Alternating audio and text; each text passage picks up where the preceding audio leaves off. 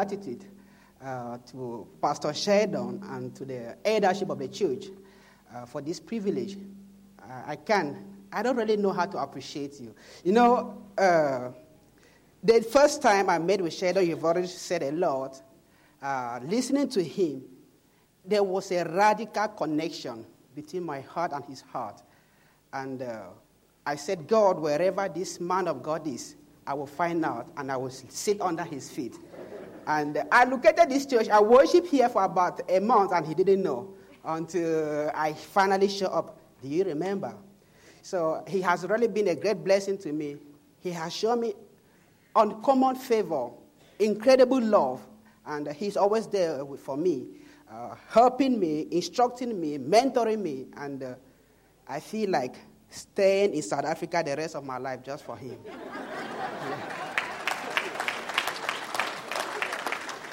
Yeah.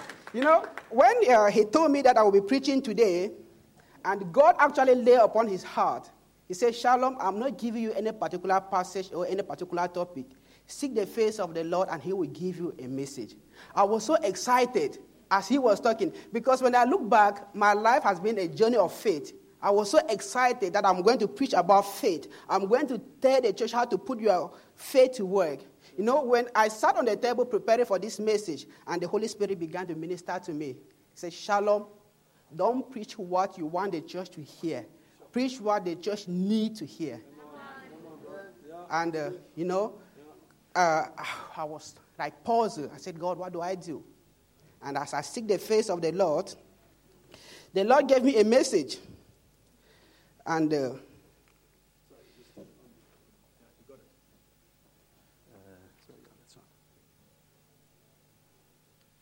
got that PowerPoint showing.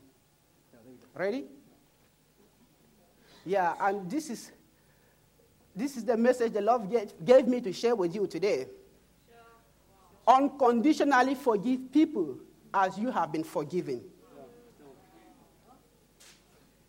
Unconditionally forgive people as you have been forgiven. And I want you to turn your Bible with me this morning. Turn your Bible to Matthew 18. Just keep your hands there. Matthew 18.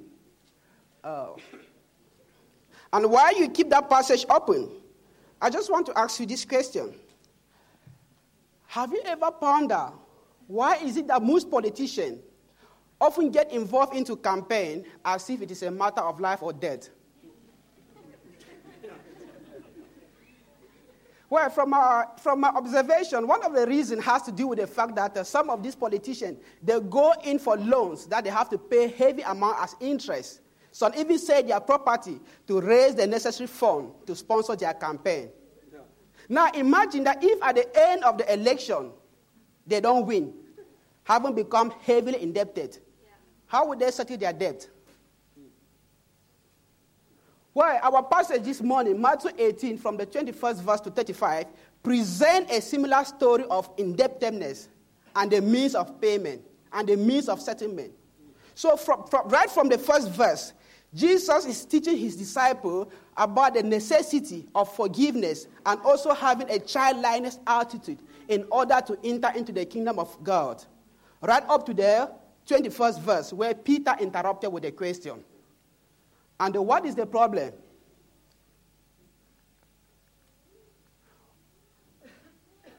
The issue at stake has to do with Peter's question and Jesus' response. Peter asks, Lord, how many times shall I forgive my brother or sister who sins against me? Up to 7 times, he asks. So most New Testament scholar says that Peter's suggestion of 7 times is making reference to the idea of perfection or completeness noted in Genesis. But I want you to know that Peter's suggestion of 7 times is not just a mere suggestion. In Luke 17, Jesus has already taught them that if a brother sins against you 7 times and return to you 7 times repenting, you must forgive them. And also looking from verse 15 to verse 20 of this same chapter, Jesus is already instructing them about forgiving a sinful brother, what we commonly call today church discipline. So Peter's suggestion of 7 is to know if the same principle is applicable here, and also based on his understanding of what the rabbi taught about forgiveness. So in ancient Judaism, the rabbi taught that somebody who repeatedly commit an offense against you and ask for forgiveness are not truly repenting. They are just putting on a show. And then the rabbi decided to determine how many times a person can seek forgiveness and restoration. And their conclusion was 3 times. In other words, if somebody offends you the first time, the second time, the third time, they are forgiven. But the 4th time, they are not forgiven. And now Jesus will respond to Peter's question. And what is Jesus' response? I tell you, not 7 times, but 77 times. I don't know which translation of the Bible you are using there. So there's a kind of textual variant in that particular verse. Some version says 70 times. Some say 77 times. Some say 77 times 7. But most New Testament scholars settle for 77 times 7, which is a reference to the Greek translation of the Old Testament of Genesis chapter 4, verse 24. But what this verse is saying is the forgiveness of the believer should know no limit. Forgive without keeping record. Forgive countless times. Don't tell your brother that you have only 1 chance remaining. This is the last time I'm forgiving you. Your cup is almost getting full. No. The kind of forgiveness being articulated in this verse is an unconditional acceptance, an unqualified removal of all that has been committed against a believer. A kind of forgiveness that knows no limit, indefinite forgiveness. And Jesus will now illustrate this kind of forgiveness with a parable. When you hear of a parable, what goes through your mind? A story. But because of that, I would have loved to sample your view at random. Yeah. Generally, some people think that say a parable is a figure of speech or a wise saying that requires an interpretation. One of my lecturers at GWC, Reverend Ross Anderson, he said, or he defines a parable as an ordinary story of our daily experience with a heavenly meaning. That a parable is simply an ordinary story of our daily experience with a heavenly meaning. And let's see how that plays out here. So in this parable, the center of gravity evolves around one thing, and that is the day of settlement and the outcome. The day of settlement and the outcome. So Jesus introduces this parable from verse 23. Therefore, the kingdom of heaven is like a king who wanted to settle accounts with his servant. As he began the settlement, a man who owns him 10,000 talents was brought to him. Looking at verse 23, there's a striking contrast there. Likening the kingdom of heavens to a king. There's a striking contrast there with an eschatological or end-time perspective. That particular verse is simply saying, just as the kingdom of heaven is a fact, just as it is rare, the day of judgment is inescapable. The day of judgment is unavoidable. It is a day that must come. But we should note that this is a call to accountability, which does not necessarily imply God's irrevocable judgment. Verse 24 says, this servant owes the king 10,000 talents. The original Greek word translated 10,000 also means uncountable, countless. So this is just a hyperbolic picture of how incalculable this servant's debt was, how immeasurable his debt was. And what happened? Verse 25 tells us, he was not able to pay. The master ordered that he and his wife and his children and all that he had been sold to repay the debt. As you can see, this day, according to verse 25, seems not to be a favorable day to this servant. It seems to be a day of wrath to this servant. Because him, his children, his wife will be sold into slavery. So his inability to settle his debt will affect his future. It will affect his family because they will be sold into slavery to settle the debt. So you got to know this. In ancient Judaism or in ancient Israel, debtor slavery was a common practice. When a debtor is unable to settle their debt, the creditor will come and take their child or whatsoever. But in some worst scenario, the whole family are sold into slavery. And you got to know that in ancient Judaism, debtor slavery was actually designed as a means of punishment and not as a means of payment. Because the amount that was always given in exchange was always insignificant compared to what has to be settled. And oftentimes, when a debtor is unable to redeem himself, what was often required of them was just a mere act of humility. Just a mere act of, humility, so to say. And this servant came face to face with reality that he cannot help himself. He cannot sort himself out. And he got to respond. He got to get his family sorted out of this mess. And how does he respond? Verse 26 says, at this time the servant fell on his knee before the king. Be patient with me, he begged, and I will pay back everything. Looking at verse 26, 30 things stands out. The servants responded in 3 ways. The first response of this servant is a posture. Verse 26a says, he fell on his knee. A posture. To fall on your knee is an act of surrender. It is an act of reverence. It is an act of worship. He is telling the king that I surrender before you. I recognize the fact that I am indebted to you. And the second response is, he made a request. And what is the request? He said, he begged the king.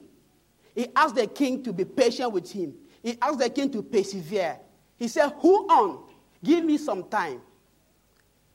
And the third response is a pledge. And what is a pledge simply means a promise. He told the king, I'm going to pay all. In other words, as he's begging the king, as he's telling the king, be patient with me, hold on, I'm going to pay. He made a promise. And of course, we know this is a promise he will not fulfill. But he made it anyway. You know? But he came face to face with the fact that he can't help himself. He came face to face with reality. The only thing that could help him out was an expression of remorse. And his overwhelming plight would touch the king. And the king would do something. The king would respond. And what is the response of the king? The king took pity on him, canceled the debt, and let him go. You see? The king did not just look at him and said, oh, you poor servant, now that you have begged, now that you have pleaded, now that you have made a promise, let's come to an agreement. Are you going to pay me in 2 installments or 3 installments? No. The Bible says the king took pity. What does it mean to have pity? Pity means compassion, sympathy. The king was moved with compassion from the depth of his heart. He was not just moved with compassion. He did not just take pity of him. He did something. He canceled his debt. This is connecting us to the kind of forgiveness that Jesus have just articulated in verse 22. He canceled his debt. An unconditional acceptance. Unqualified removal. He canceled his debt. That is, and the king erased the record. His overwhelming plight touched the king, and the king gave him what he didn't deserve.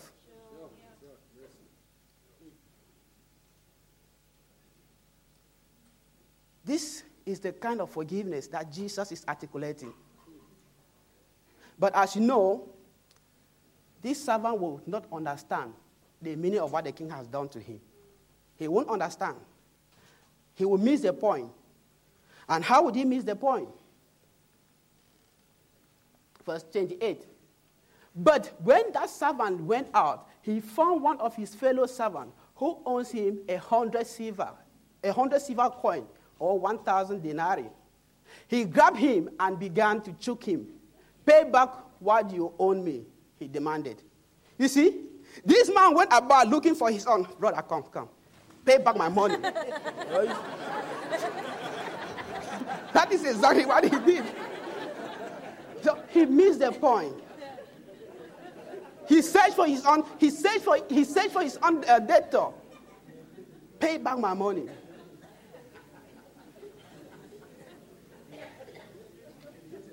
But his servant also will respond. This servant now will also respond. And how does he respond?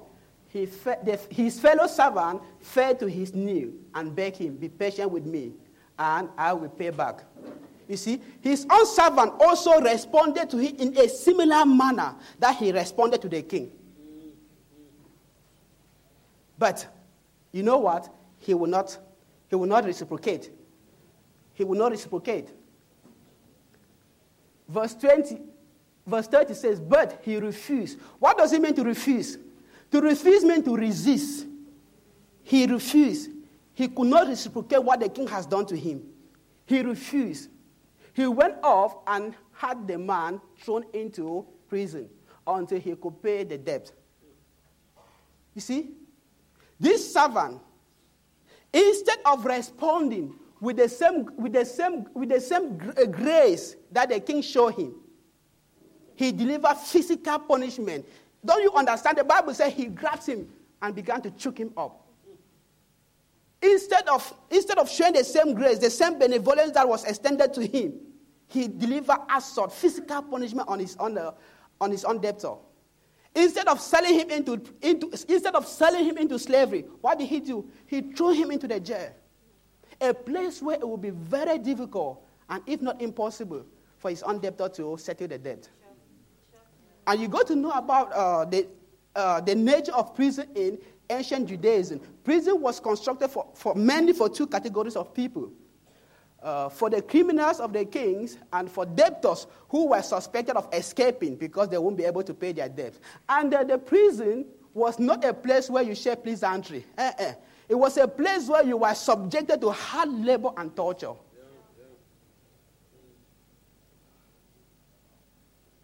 But this cruel action of his will cost him something. Definite settlement is inescapable.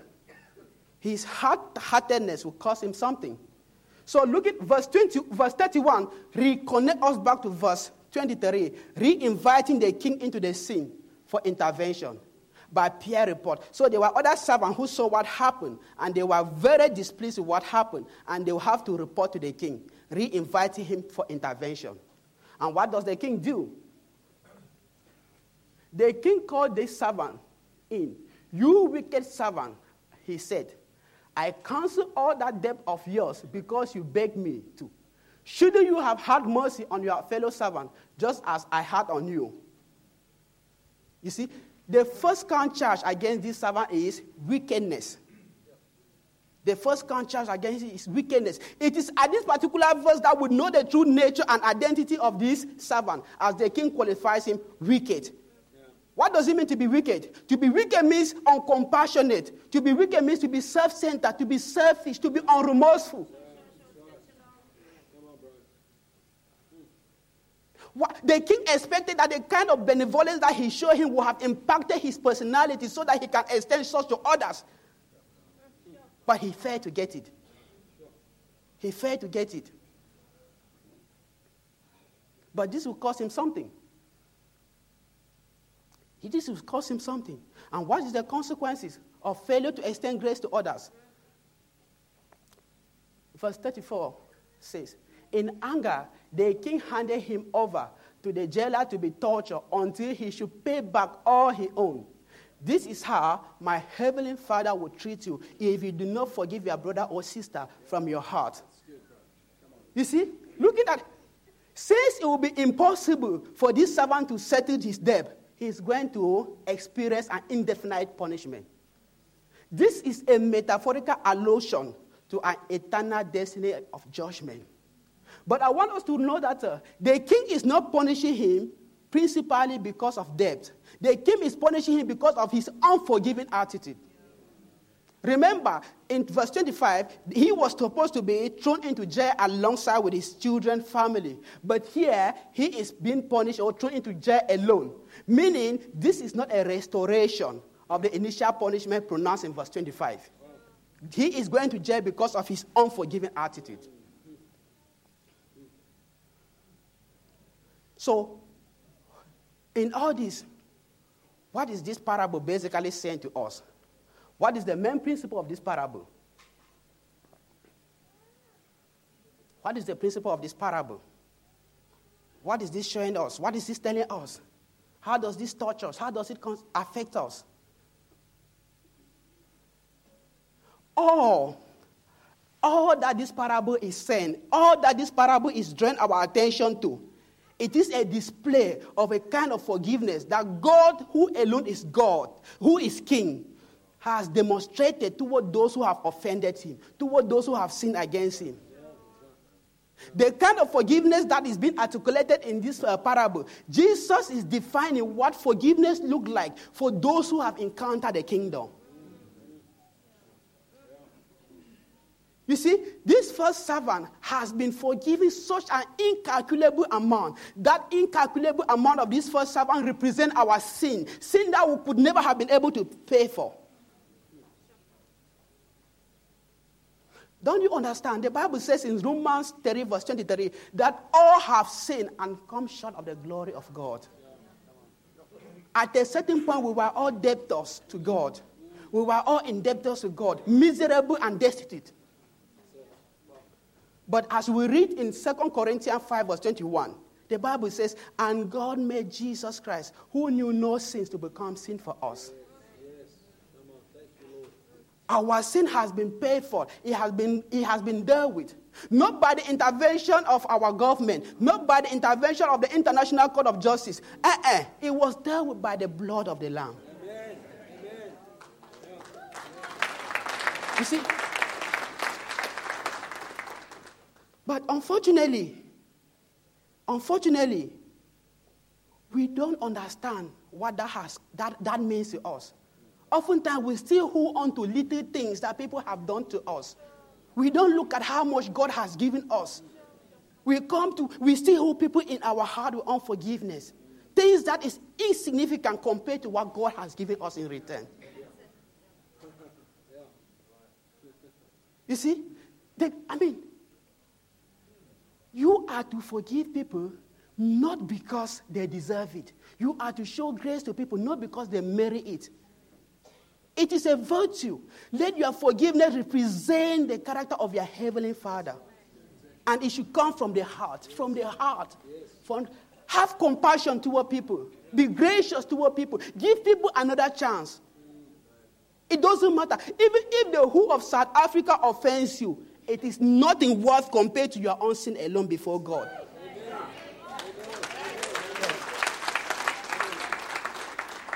And God have dealt with it. God have dealt with it. Please look people with the same eyes that God looks at them, with compassion. You know, there are some of you here.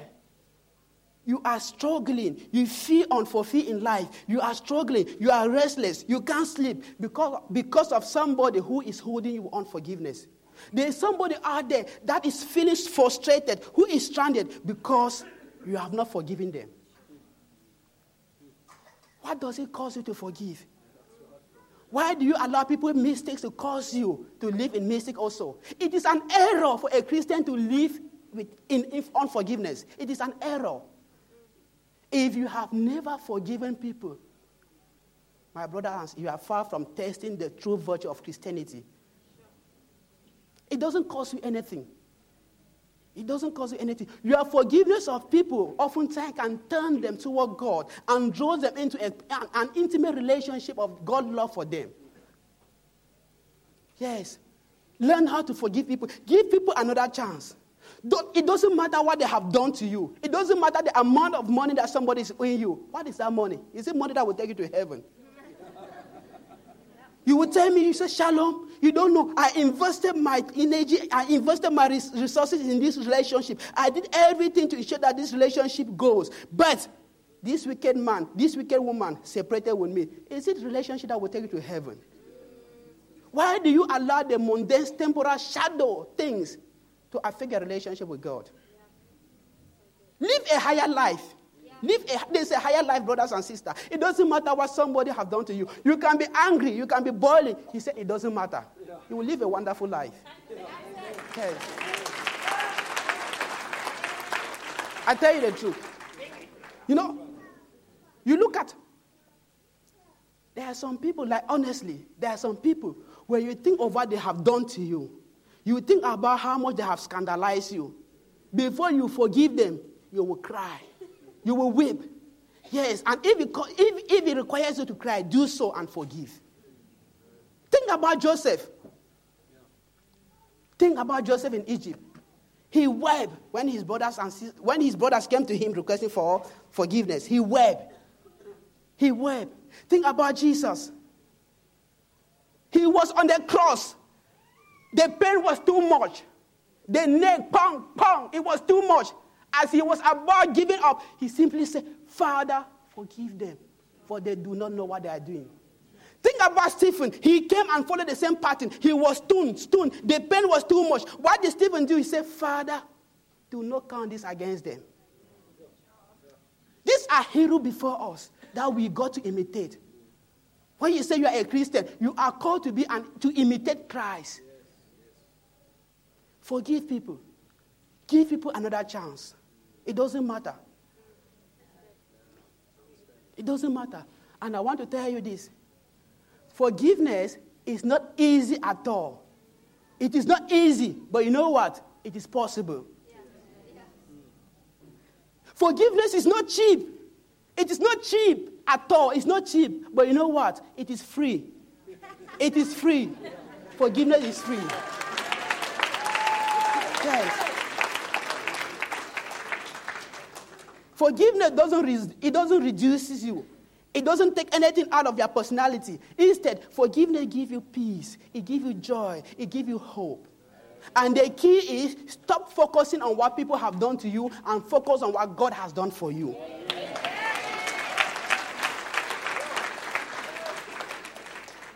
And my prayer for you this day is, as you go out, don't only ask people to forgive you. Also open up to accept forgiveness from others. Embrace people back. Some of us are neck deep into unforgiveness, so much so that it will take a miracle to get you out of that hole. And today is the day that you will come out of that hole. And I want to ask Pastor Sheldon to please come up. You are here, you are struggling with that, with unforgiveness, bitterness, malice. There are some people, when you see them, you will turn your head this way. When you sit in the church, you see people coming, you just go as if you want to be. Please, God wants to deal with that today. God wants to deal with that today. And God wants to give you the grace. Grace to go out and forgive people. Grace to go out and reconcile with people. Grace to go out and love people. If you are in that situation, please just rise upon your feet. You need that grace to forgive. You need that grace to love people again. You need that grace to give people another chance. Please just rise upon your feet as Sheldon pray for you to receive that grace.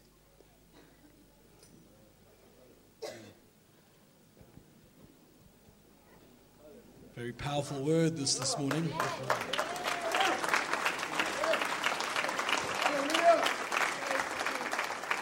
So you know what the world needs is Christians who shine the light. You know what the world doesn't need? Nitty-pitty Christians who knit at all these little things. You know who we fight against the most? The Church of Christ. Promise you. Powerful word, Shalom. Powerful word this morning. Bless you, my brother. Bless you.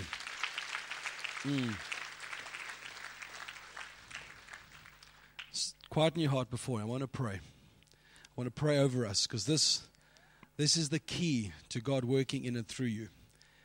If you speak to anybody that deals with deliverance and the power of what the enemy roots in people's lives, the root to most things is unforgiveness. Just close your eyes. Close your eyes. Let's look to Him. Lord Jesus, we want to thank you that we could never pay the debt of our own wickedness, our own brokenness, our own sinfulness. We could never, ever repay you, but you, in your grace and truth that you came with, paid a price that set us free. Now, for those that are standing, I want you to, you know why you're standing. I want you in your hearts now to say it in your heart. Just say it in your heart, Father, I forgive. And you say their name. Say their name. Say the circumstance. Say, Be purposeful about the direction of what you are releasing that grace to. Say, Father, in my heart, you see my heart. I release so-and-so. I forgive them for what they did to me. I forgive that company. I forgive that person. I forgive that circumstance, the situation. I forgive because it costs and it means nothing and only just holds you back if you do not let it go. Folks, I've had to do this over and over again. Just let people go. Let them go. So, Lord, we thank you for the truth that it says that Jesus came with grace and truth. The thing about truth is that it's nothing hidden. Nothing hidden in your heart. So, Father, as we have opened up our hearts to you this morning, we pray, Father, that your grace washes over us, that your mercy, it washes over us and sets our souls and sets us free to worship you without this baggage that the enemy wants you to hold on to. And I release freedom over every single heart here this morning by your Spirit, that we walk in freedom. If you even feel the compulsion of just even messaging that person or messages saying, hey, just, bless you. Nothing, don't try and patch it up, make it all happy. That's not the point, is that your heart is released them. And you let the Holy Spirit lead you in what the next steps are, to walk in forgiveness and to walk in freedom. Oh, we honor you today, Jesus. Let's all just stand together if we can and just bless his name. Lord, we want to thank you that you are a good, good Father. We thank you that the light has come into the world and the darkness has not overcome it. That's the truth spoken in John right at the beginning. And we want to thank you, Lord, that your light shines in our hearts. We want to thank you that we've tasted of your goodness. And as you keep working deep in our hearts, Lord, we want to live as ambassadors for your kingdom that shine the light for you. Not harbor these things and hold these things in our hearts, but in freedom. Because where the Spirit of the Lord is, there is freedom in your hearts. I just want to reach out. I want to pray for shalom. Just honor what God has done in this heart. Father, I want to thank you for this gift that you have kind of settled in this body for these last few years. Father, I pray that you continue to open the doors for him. All the challenges that are laid ahead now with the realities of wanting to be in Japan. Father, we thank you that, as the proverb says, that we order and set our path, but it's you who order our steps. And Father, I pray that as he just journeys of trusting and believing you, I thank you for the faith in his heart. Thank you for the trust that he has in you. I pray you'd continually raise this man up to be mighty for your kingdom. As he preaches the word with power, as he preaches the word with truth, I pray you'd continue to use him for the advancement of your kingdom here on earth. And we just pray your blessing over him in Jesus' name. Amen. Amen. Bless you. Yeah, outstanding. Alison, thank you for being with us this morning.